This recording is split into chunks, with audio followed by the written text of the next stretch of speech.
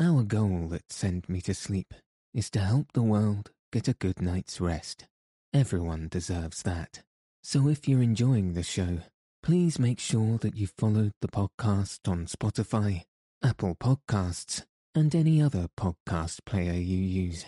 And if you have a moment, review the show on Apple Podcasts. All of this helps the show reach new listeners. Thank you so much for your support.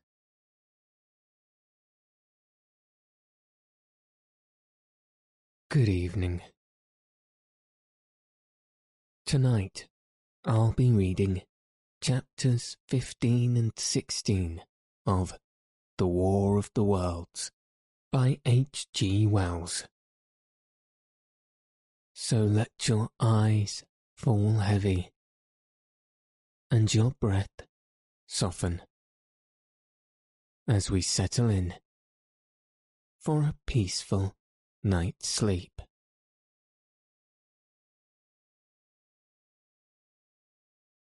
Chapter 15.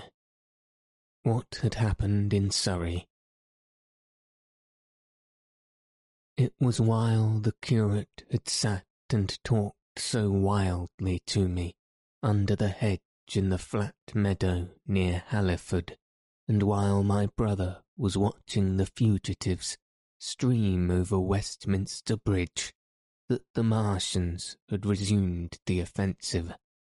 So far as one can ascertain from the conflicting accounts that have been put forth, the majority of them remained busied with preparations in the Horsell pit until 9 that night, hurrying on some operation that disengaged huge volumes of green smoke.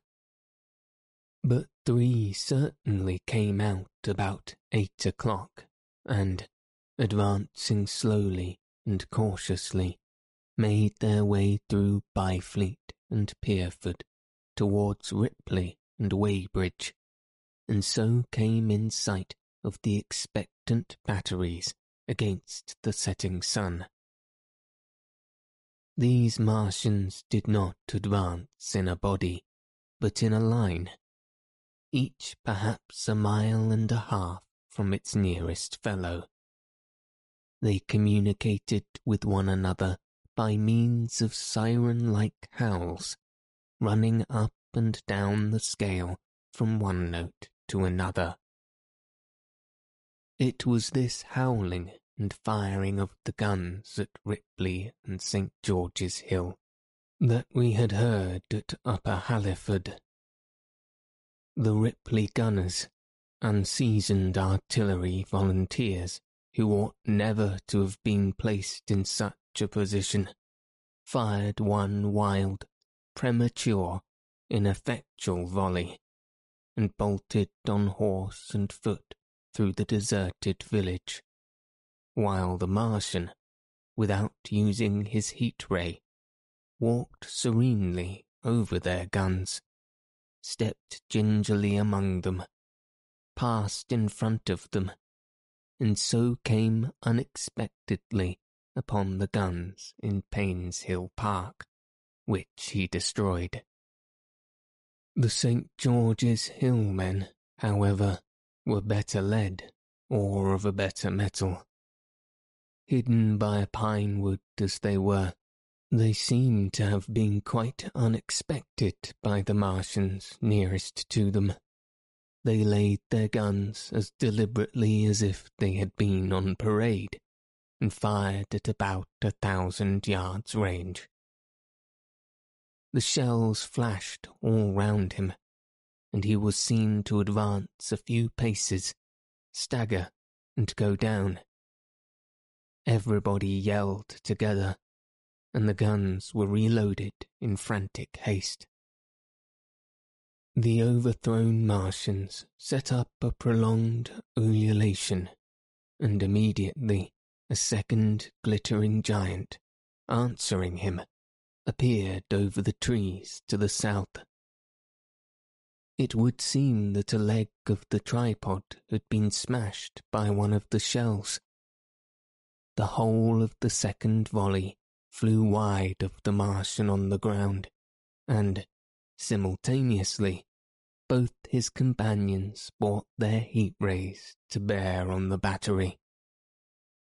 The ammunition blew up, the pine trees all about the guns flashed into fire, and only one or two of the men who were already running over the crest of the hill escaped. After this it would seem that the three took counsel together and halted, and the scouts who were watching them reported that they remained absolutely stationary for the next half-hour. The Martian who had been overthrown crawled tediously out of his hood, a small brown figure, oddly suggestive from that distance of a speck of blight, and apparently engaged in the repair of his support. About 9 he had finished, for his cowl was then seen above the trees again.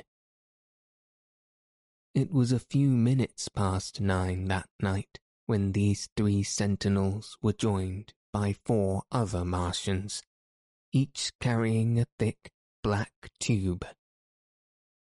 A similar tube was handed to each of the 3, and the 7 proceeded to distribute themselves at equal distances along a curved line between St. George's Hill, Weybridge, and the village of Send, southwest of Ripley. A dozen rockets sprang out of the hills before them so soon as they began to move, and warned the waiting batteries about Ditton and Esher. At the same time, 4 of their fighting machines, similarly armed with tubes, crossed the river, and 2 of them, black against the western sky, came into sight of myself and the curate as we hurried wearily and painfully along the road that runs northward out of Halliford. They moved, as it seemed to us, upon a cloud, for a milky mist covered the fields and rose to 1/3 of their height. At this sight, the curate cried faintly in his throat and began running, but I knew it was no good running from a Martian, and I turned aside and crawled through dewy nettles and brambles into the broad ditch by the side of the road. He looked back, saw what I was doing, and turned to join me. The 2 halted, the nearer to us standing and facing Sunbury, the remoter being a grey indistinctness towards the evening star, away towards Staines. The occasional howling of the Martians had ceased. They took up their position in the huge crescent about their cylinders in absolute silence. It was a crescent with 12 miles between its horns. Never since the devising of gunpowder was the beginning of a battle so still. To us, and to an observer about Ripley, it would have been precisely the same effect. The Martian seemed in solitary possession of the darkling night, lit only as it was by the slender moon, the stars, the afterglow of the daylight, and the ruddy glare from St. George's Hill and the woods of Painshill. But facing that crescent everywhere, at Staines, at Hounslow, Ditton, Esher, Ockham, behind hills and woods south of the river, and across the flat grass meadows to the north of it, wherever a cluster of trees or village houses gave sufficient cover, the guns were waiting. The signal rockets burst and rained their sparks through the night and vanished, and the spirit of all those watching batteries rose to a tense expectation.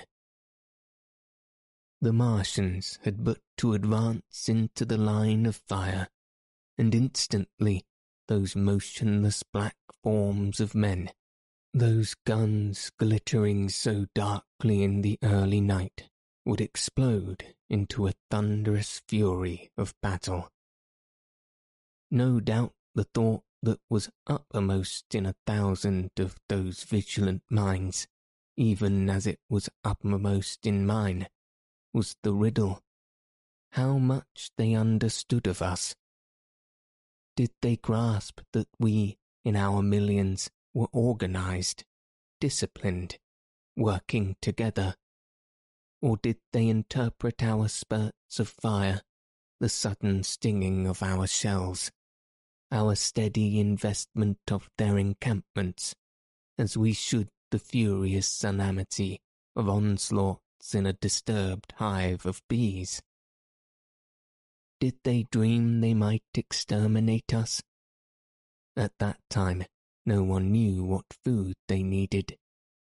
100 such questions struggled together in my mind as I watched that vast sentinel shape. And in the back of my mind was the sense of all the huge, unknown and hidden forces Londonward. Had they prepared pitfalls? Were the powder mills in Hounslow ready as a snare?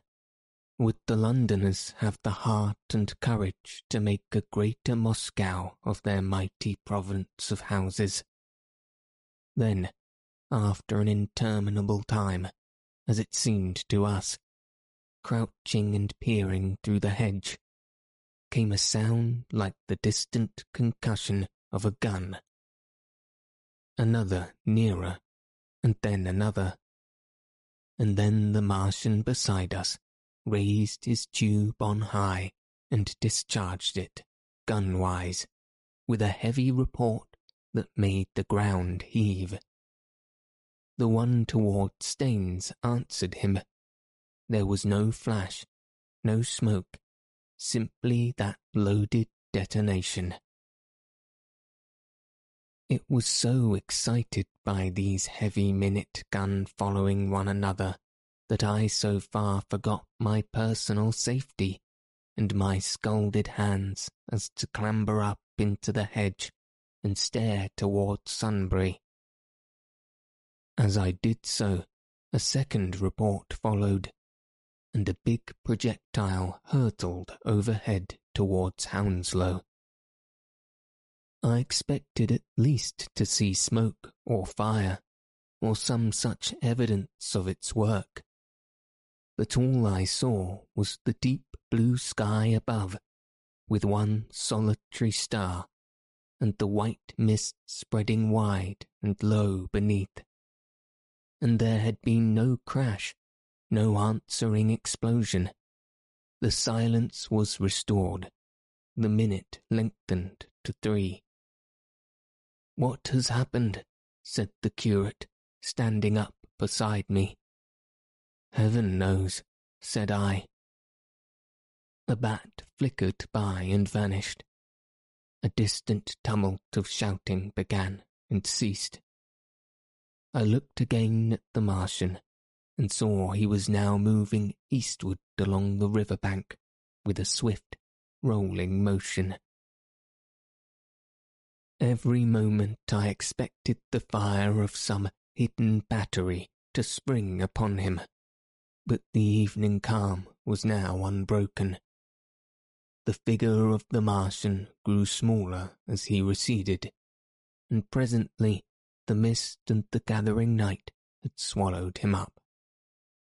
By a common impulse we clambered high, towards Sunbury with a dark appearance, as though a conical hill had suddenly come into being there, hiding our view of the farther country, and then, remoter across the river, over Walton, we saw another such summit.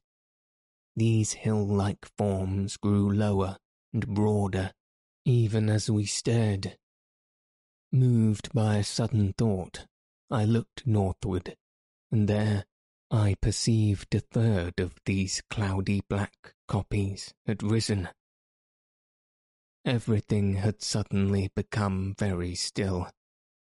Far away to the southeast, marking the quiet, we heard the Martians hooting to one another, and then the air quivered again with the distant thud of their guns. But the earthly artillery made no reply. Now at the time we could not understand these things, but later I was to learn the meaning of these ominous kopjes that gathered in the twilight. Each of the Martians, standing in the great crescent I have described, had discharged, by means of the gun-like tube he carried, a huge canister over whatever hill, copse, cluster of houses, or other possible cover for guns, chanced to be in front of him. Some fired only one of these, some two. As in the case of the one we had seen, the one that Ripley is said to have discharged no fewer than 5 at that time. These canisters smashed on striking the ground. They did not explode, and incontinently disengaged an enormous volume of heavy, inky vapour, coiling and pouring upwards in a huge and ebony cumulus cloud, a gaseous hill that sank and spread itself slowly over the surrounding country. And the touch of that vapour, the inhaling of its pungent wisps, was death to all that breathes. It was heavy, this vapour, heavier than the densest smoke, so that, after the first tumultuous uprush and outflow of its impact, it sank down through the air and poured over the ground in a manner rather like liquid than gas, abandoning the hills and streaming into the valleys and ditches and watercourses, even as I have heard the carbonic acid gas that pours from volcanic clefts is wont to do. And where it came upon the water, some chemical action occurred, and the surface would be instantly covered with a powdery scum that sank slowly and made way for more. The scum was absolutely insoluble, and it is a strange thing, seeing the instant effect of the gas, that one could drink without hurt the water from which it had been strained. The vapour did not diffuse as a true gas would do. It hung together in banks, flowing sluggishly down the slopes of the land, driving reluctantly before the wind, and very slowly it combined with the mist and moisture of the air, and sank to the earth in the form of dust. Save that an unknown element giving a group of 4 lines in the blue of the spectrum is concerned, we are still entirely ignorant of the nature of this substance. Once the tumultuous upheaval of its dispersion was over, the black smoke clung so closely to the ground, even before its precipitation, that 50 feet up in the air, on the roofs and upper stories of high houses and on great trees, there was a chance of escaping its poison altogether, as was proved even that night at Street Cobham and Ditton. The man who escaped at the former place tells a wonderful story of the strangeness of its coiling flow, and how he looked down from the church spire and saw the houses of the village rising like ghosts out of its inky nothingness. For a day and a half he remained there, weary, starving and sun-scorched, the earth under the blue sky and against the prospect of the distant hills, a velvet black expanse, with red roofs, green trees, and, later, black-veiled shrubs and gates, barns, outhouses, and walls, rising here and there into the sunlight. But that was at Street Cobham, where the black vapour was allowed to remain until it sank of its own accord into the ground. As a rule, the Martians, when it had served its purpose, cleared the air of it again by wading into it and directing a jet of steam upon it. This they did with the vapour banks near us, as we saw in the starlight from the window of a deserted house at Upper Halliford, whither we had returned. From there we could see the searchlights on Richmond Hill and Kingston Hill going to and fro, and about 11 the windows rattled, and we heard the sound of the huge siege guns that had been put into position there. These continued intermittently for the space of a quarter of an hour, sending chance shots at the invisible Martians at Hampton and Ditton, and then the pale beams of the electric light vanished and were replaced by a bright red glow. Then the fourth cylinder fell, a bright green meteor, as I learned afterwards, in Bushy Park. Before the guns on the Richmond and Kingston line of hills began, there was a fitful cannonade far in the southwest, due, I believe, to the guns being fired haphazard before the black vapour could overwhelm the gunners. So, setting about it as methodically as men might smoke out a wasp's nest, the Martians spread this strange, stifling vapour over the Londonward country. The horns of the crescent slowly moved apart, until at last they formed a line from Hanwell to Coombe and Malden. All night through their destructive tubes advanced. Never once, after the Martians at St. George's Hill was brought down, did they give the artillery the ghost of a chance against them. Wherever there was a possibility of guns being laid for them unseen, a fresh canister of the black vapour was discharged, and where the guns were openly displayed, the heat ray was brought to bear. By midnight, the blazing trees along the slopes of Richmond Park and the glare of Kingston Hill threw their light upon a network of black smoke, blotting out the whole valley of the Thames and extending as far as the eye could reach. And through this 2 Martians slowly waded and turned their hissing steam jets this way and that. They were sparing of the heat ray that night, either because they had but a limited supply of material for its production, or because they did not wish to destroy the country, but only to crush and overawe the opposition they had aroused. In the latter aim, they certainly succeeded. Sunday night was the end of the organised opposition to their movements. After that, no body of men would stand against them, so hopeless was the enterprise.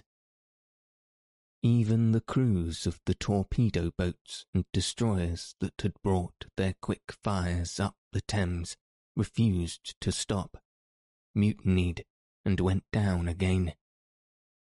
The only offensive operation men ventured upon after that night was the preparation of mines and pitfalls, and even in that their energies were frantic and spasmodic. One has to imagine, as well as one may, the fate of those batteries towards Esher, waiting so tensely in the twilight. Survivors there were none.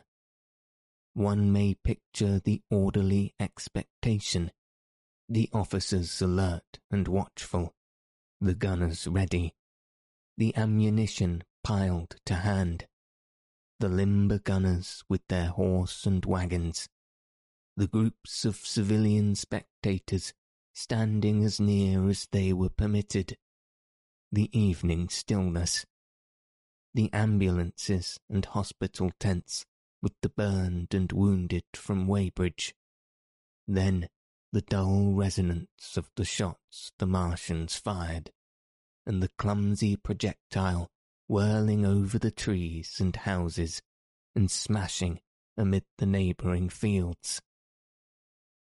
One may picture, too, the sudden shifting of the attention, the swiftly spreading coils and bellying of the blackness advancing headlong, towering heavenward, turning the twilight to a palpable darkness, a strange and horrible antagonist of vapour striding upon its victims, men and horses near it seen dimly, running, shrieking, falling headlong, shouts of dismay, the guns suddenly abandoned, men choking and writhing on the ground, and the swift broadening out of the opaque cone of smoke.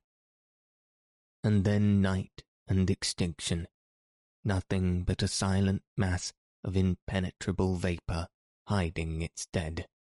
Before dawn, the black vapour was pouring through the streets of Richmond, and the disintegrating organism of government was, with a last expiring effort, rousing the population of London to the necessity of flight.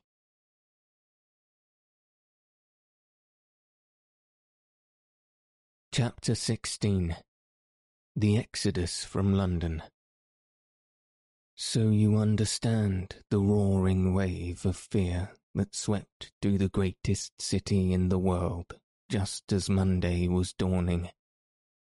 The stream of flight rising swiftly to a torrent, lashing in a foaming tumult round the railway stations, banked up into a horrible struggle about the shipping in the Thames, and hurrying by every available channel, northward and eastward.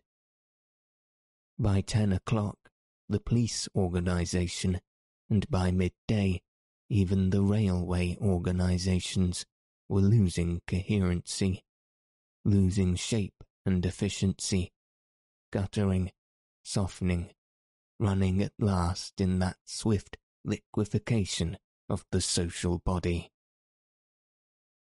All the railway lines north of the Thames and the south-east people at Cannon Street had been warned by midnight on Sunday, and trains were being filled. People were fighting savagely for standing room in the carriages even at 2 o'clock.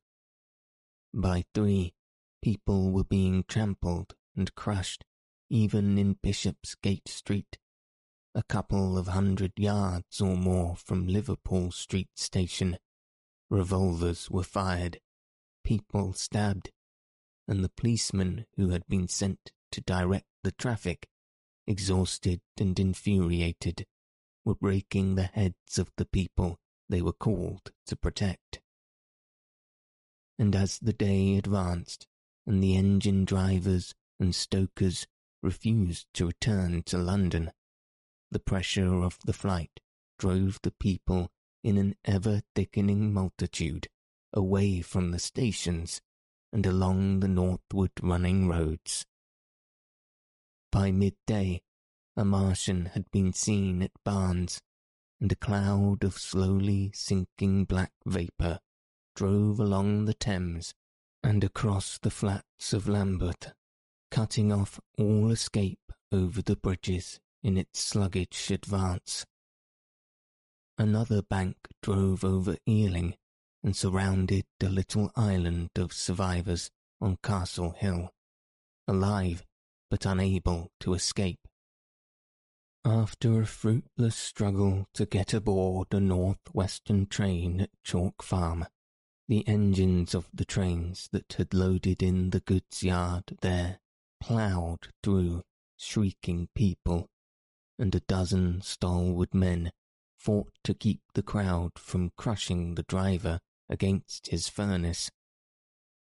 My brother emerged upon the Chalk Farm road, dodged across through a hurrying swarm of vehicles, and had the luck to be foremost in the sack of a cycle shop. The front tire of the machine he got was punctured in dragging it through the window, but he got up and off, notwithstanding, with no further injury than a cut wrist. The steep foot of Haverstock Hill was impassable, owing to several overturned horses, and my brother struck into Beelsize Road. So he got out of the fury of the panic, and, skirting the Edgware Road, reached Edgware about 7, fasting and wearied, but well ahead of the crowd. Along the road, people were standing in the roadway, curious, wondering. He was passed by a number of cyclists, some horsemen, and 2 motor cars. A mile from Edgware, the rim of the wheel broke, and the machine became unrideable. He left it by the roadside and trudged through the village. There were shops half opened in the main street of the place. The people crowded on the pavement and in the doorways and windows, staring astonished at this extraordinary procession of fugitives that was beginning. He succeeded in getting some food at an inn. For a time he remained in Edgware, not knowing what next to do. The flying people increased in number. Many of them, like my brother, seemed inclined to loiter in the place. There was no fresh news of the invaders from Mars. At that time the road was crowded, but as yet far from congested. Most of the fugitives at that hour were mounted on cycles, but there were soon motor cars, hansom cabs, and carriages hurrying along, and the dust hung in heavy clouds along the road to St. Albans. It was perhaps a vague idea of making his way to Chelmsford, where some friends of his lived, that at last induced my brother to strike into a quiet lane running eastward. Presently he came upon a stile, and, crossing it, followed a footpath northeastward. He passed near several farmhouses and some little places whose names he did not learn. He saw few fugitives until, in a grass lane towards High Barnet, he happened upon 2 ladies who became his fellow travellers. He came upon them just in time to save them. He heard their screams and, hurrying round the corner, saw a couple of men struggling to drag them out of the little pony chaise in which they had been driving, while a third with difficulty held the frightened pony's head. One of the ladies, a short woman dressed in white, was simply screaming. The other, a dark, slender figure, slashed at the man who gripped her arm with a whip she held in her disengaged hand. My brother immediately grasped the situation, shouted, and hurried towards the struggle. One of the men desisted and turned towards him, and my brother, realizing from his antagonist's face that a fight was unavoidable, and being an expert boxer, went into him forthwith, and sent him down against the wheel of the chassis. It was no time for pugilistic chivalry, and my brother laid him quite with a kick, and gripped the collar of the man who pulled at the slender lady's arm. He heard the clatter of hooves, the whip stung across his face. A third antagonist struck him between the eyes, and the man he held wrenched himself free and made off down the lane in the direction from which he had come. Partly stunned, he found himself facing the man who had held the horse's head, and became aware of the chassis receding from him down the lane, swaying from side to side, and with the woman in it looking back. The man before him, a burly rough, tried to close, and he stopped him with a blow in his face.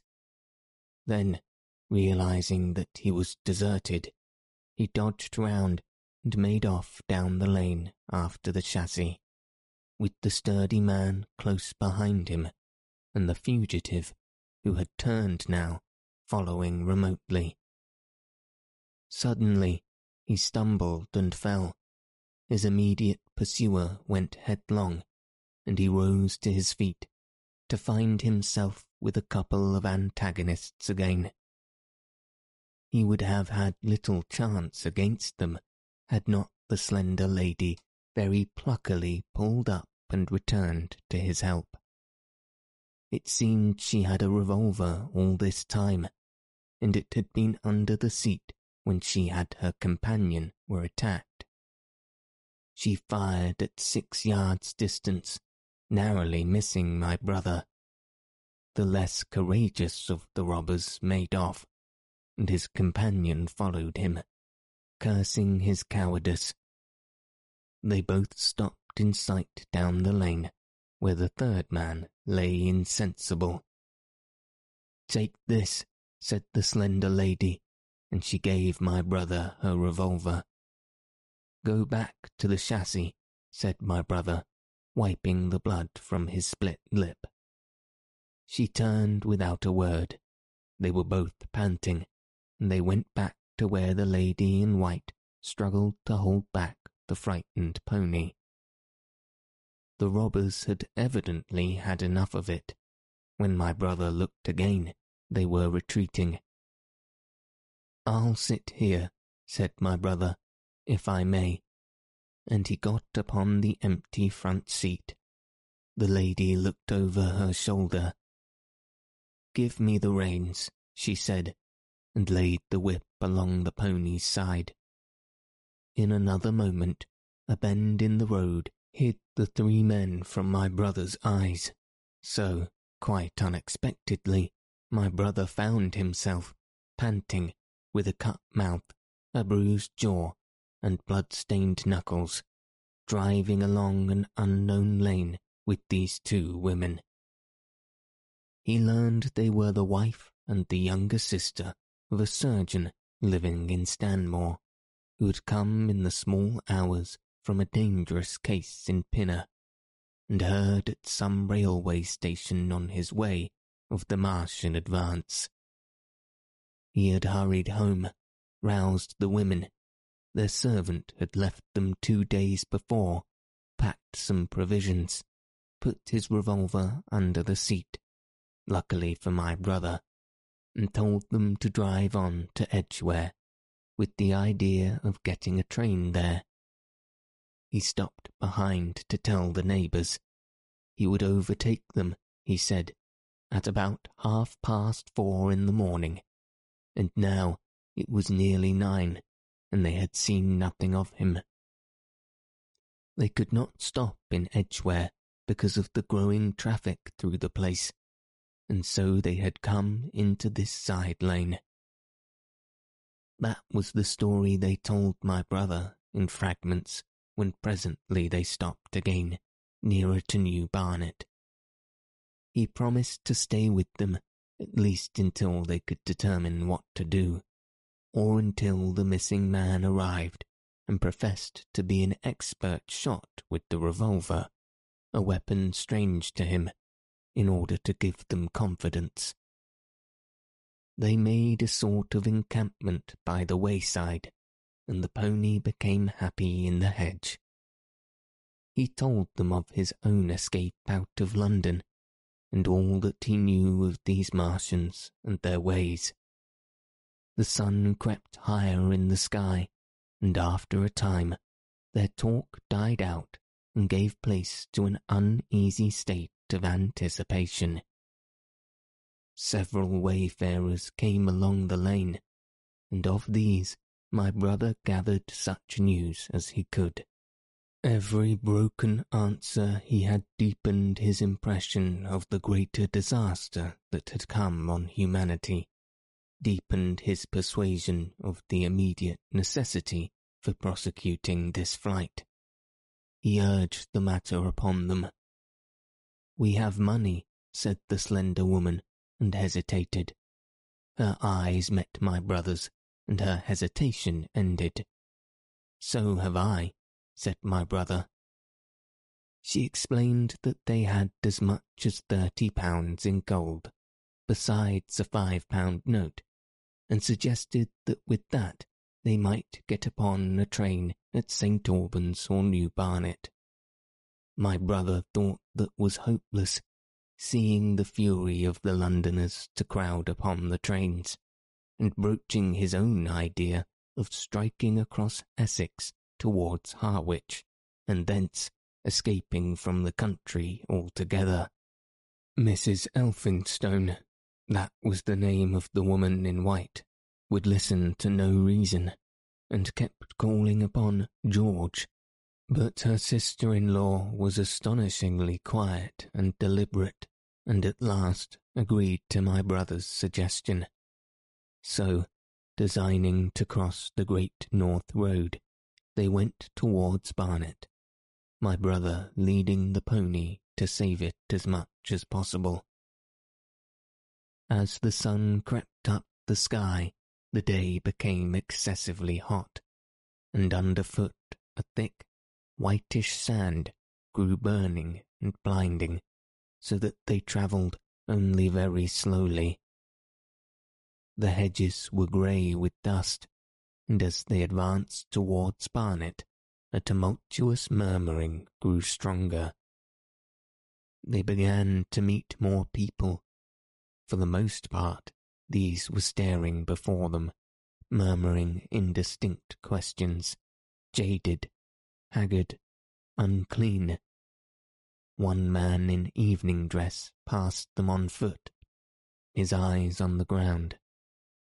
They heard his voice, and, looking back at him, saw one hand clutched in his hair and the other beating invisible things.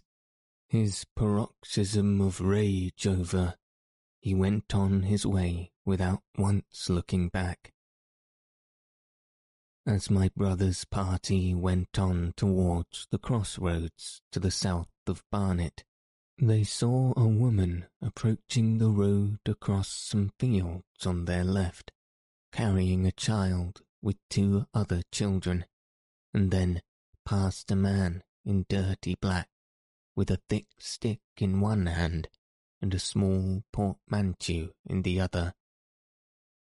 Then round the corner of the lane, from between the villas that guarded it, at its confluence with the high road, came a little cart drawn by a sweating black pony and driven by a sallow youth in a bowler hat, grey with dust. There were 3 girls, East End factory girls, and a couple of little children crowded in the cart. "This'll take us round Edgware?" asked the driver, wild-eyed, white-faced, and when my brother told him it would if he turned to the left, he whipped up at once without the formality of thanks. My brother noticed a pale grey smoke or haze rising among the houses in front of them, and veiling the white facade of a terrace beyond the road that appeared between the backs of the villas. Mrs. Elphinstone suddenly cried out at a number of tongues of smoky red flame leaping up above the houses in front of them against the hot blue sky. The tumultuous noise resolved itself now into the disorderly mingling of many voices, the grid of many wheels, the creaking of wagons, and the staccato of hoofs. The lane came round sharply not 50 yards from the cross-road. "Good heavens!" cried Miss Elphinstone. "What is this you are driving us into?" My brother stopped. For the main road was a boiling stream of people, a torrent of human beings rushing northward, one pressing on another. A great bank of dust, white and luminous in the blaze of the sun, made everything within 20 feet of the ground grey and indistinct, and was perpetually renewed by the hurrying feet of a dense crowd of horses and of men and of women on foot, and by the wheels of vehicles of every description. "Way!" my brother heard voices crying. "Make way!" It was like riding into the smoke of a fire to approach the meeting point of the lane and road. The crowd roared like a fire, and the dust was hot and pungent, and, indeed, a little way up the road, a villa was burning and sending rolling masses of black smoke across the road to add to the confusion. 2 men came past them, then a dirty woman, carrying a heavy bundle and weeping. A lost retriever dog, with hanging tongue, circled dubiously round them, scared and wretched, and fled at my brother's threat. So much as they could see of the road Londonward, between the houses to the right, was a tumultuous stream of dirty, hurrying people, pent in between the villas on either side. The black heads, the crowded forms, grew into distinctness as they rushed towards the corner, hurried past, and merged their individuality again in a receding multitude that was swallowed up at last in a cloud of dust. Go on, cried the voices. Way, way. One man's hands pressed on the back of another. My brother stood at the pony's head. Irresistibly attracted, he advanced slowly, pace by pace, down the lane. Edgware had been a scene of confusion, Chalk Farm a riotous tumult, but this was a whole population in movement. It is hard to imagine that host. It had no character of its own. The figures poured out past the corner and receded with their backs to the group in the lane. Along the margin came those who were on foot, threatened by the wheels, stumbling in the ditches, blundering into one another. The carts and carriages crowded close upon one another, making little way for those swifter and more impatient vehicles that darted forward every now and then when an opportunity showed itself of doing so, sending the people scattering against the fences and gates of the villas. "Push on," was the cry. "Push on, they are coming." In one cart stood a blind man in the uniform of the Salvation Army, gesticulating with his crooked fingers and bawling, "Eternity, eternity." His voice was hoarse and very loud, so that my brother could hear him long after he was lost to sight in the dust. Some of the people who crowded in the carts whipped stupidly at their horses and quarrelled with other drivers. Some sat motionless, staring at nothing with miserable eyes. Some gnawed their hands with thirst, or lay prostrate in the bottoms of their conveyances. The horses' bits were covered with foam, their eyes bloodshot. There were cabs, carriages, shop carts, wagons, beyond counting, a mail cart, a road cleaner's cart marked Vestry of St. Pancras, a huge timber wagon crowded with roughs. A brewer's dray rumbled by with its two near wheels splashed with fresh blood. "Clear the way," cried the voices. "Clear the way." "Eternity, eternity," came echoing down the road. There were sad, haggard women tramping by, well dressed, with children that cried and stumbled, their dainty clothes smothered in dust, their weary faces smeared with tears. With many of these came men, sometimes helpful, sometimes lowering and savage. Fighting side by side with them, pushed some weary street outcast into faded black rags, wide-eyed, loud-voiced, and foul-mouthed. There were sturdy workmen thrusting their way along, wretched, unkempt men, clothed like clerks or shopmen, struggling spasmodically, a wounded soldier, my brother noticed, men dressed in the clothes of railway porters, one wretched creature in a nightshirt with a coat thrown over it. But varied as its composition was, certain things all that host had in common. There were fear and pain on their faces, and fear behind them. A tumult up the road, a quarrel for a place in a wagon, sent the whole host of them quickening their pace. Even a man so scared and broken that his knees bent under him was galvanized for a moment into renewed activity. The heat and dust had already been at work upon this multitude.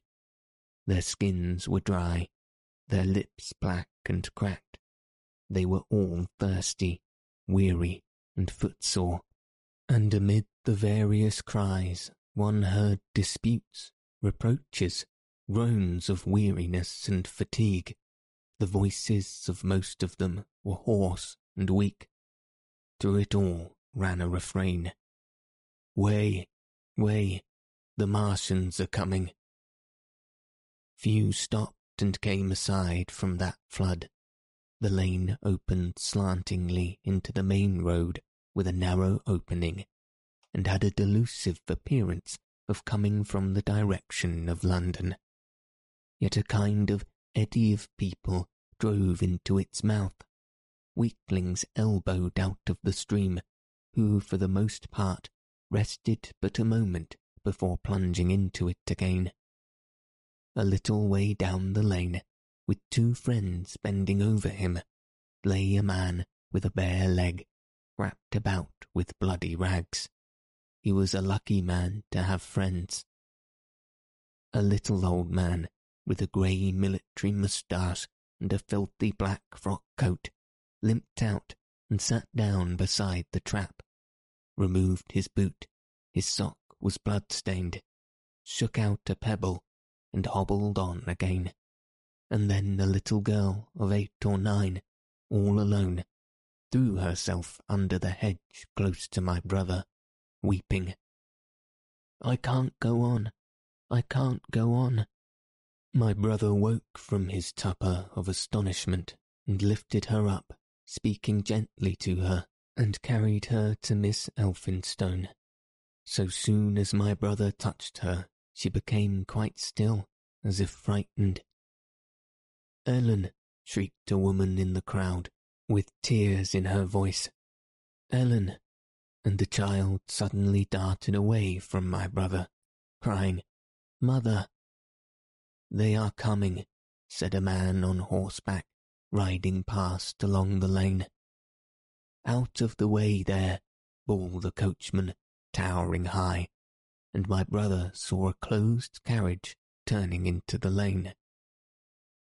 The people crushed back on one another to avoid the horse. My brother pushed the pony and chassis back into the hedge, and the man drove by and stopped at the turn of the way. It was a carriage with a pole for a pair of horses, but only one was in the trace. My brother saw dimly through the dust that two men lifted out something of a white stretcher and put it gently on the grass beneath the privet hedge. "Where is there any water?" he said. "He is dying fast and very thirsty. It is Lord Garrick." "Lord Garrick," said my brother, "the Chief Justice." "The water," he said. "There may be a tap," said my brother, "in some of the houses. We have no water. I dare not leave my people." The man pushed again the crowd towards the gate of the corner house. "Go on," said the people, thrusting at him. "They are coming. Go on." Then my brother's attention was distracted by a bearded, eagle-faced man lunging in a small handbag, which split even as my brother's eyes rested on it and disgorged a man of sovereigns that seemed to break up into several coins as it struck the ground. They rolled hither and thither among the struggling feet of men and horses. The man stopped and looked stupidly at the heap, and the shaft of a cab struck his shoulder and sent him reeling. He gave a shriek and dodged back, and a cartwheel shaved him narrowly. "Way!" cried the men all about him. "Make way!" So soon as the cab had passed, he flung himself with both hands open upon the heap of coins, and began thrusting handfuls in his pocket. A horse rose close upon him, and in another moment, half rising, he had been borne down under the horse's hoofs. "Stop!" screamed my brother, and pushing a woman out of his way, tried to clutch the bit of the horse. Before he could get to it, he heard a scream under the wheels, and saw through the dust the rim passing over the poor wretch's back. The driver of the cart slashed his whip at my brother, who ran round behind the cart. The multitudinous shouting confused his ears. The man was writhing in the dust among his scattered money, unable to rise, for the wheel had broken his back, and his lower limbs lay limp and dead. My brother stood up, yelling at the next driver, and a man on a black horse came to his assistance. "Get him out of the road," said he, and clutching the man's collar with his free hand, my brother lugged him sideways, but he still clutched after his money and regarded my brother fiercely, hammering at his arm with a handful of gold. "Go on, go on," shouted angry voices behind. "Way, way." There was a smash as the pole of a carriage crashed into the cart that the man on horseback stopped. My brother looked up, and the man with the gold twisted his head round and bit the wrist that held his collar. There was a concussion, and the black horse came staggering sideways, and the cart horse pushed beside it. A hoof missed my brother's foot by a hair's breadth. He released his grip on the fallen man and jumped back. He saw anger change to terror on the face of the poor wretch on the ground, and in a moment he was hidden, and my brother was borne backwards and carried past the entrance of the lane, and had to fight hard in the torrent to recover it. he saw Miss Elphinstone covering her eyes, and a little child, with a child's want of sympathetic imagination, staring with dilated eyes at a dusty something that lay black and still, ground and crushed under the rolling wheels. "Let us go back," he shouted, and began turning the pony round.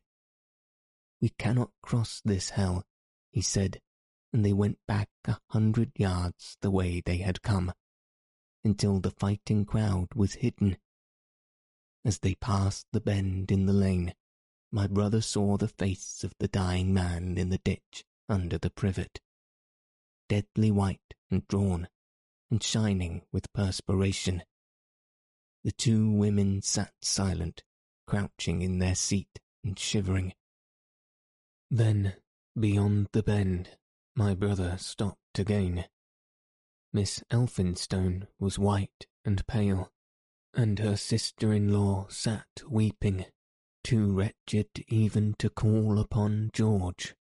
My brother was horrified and perplexed.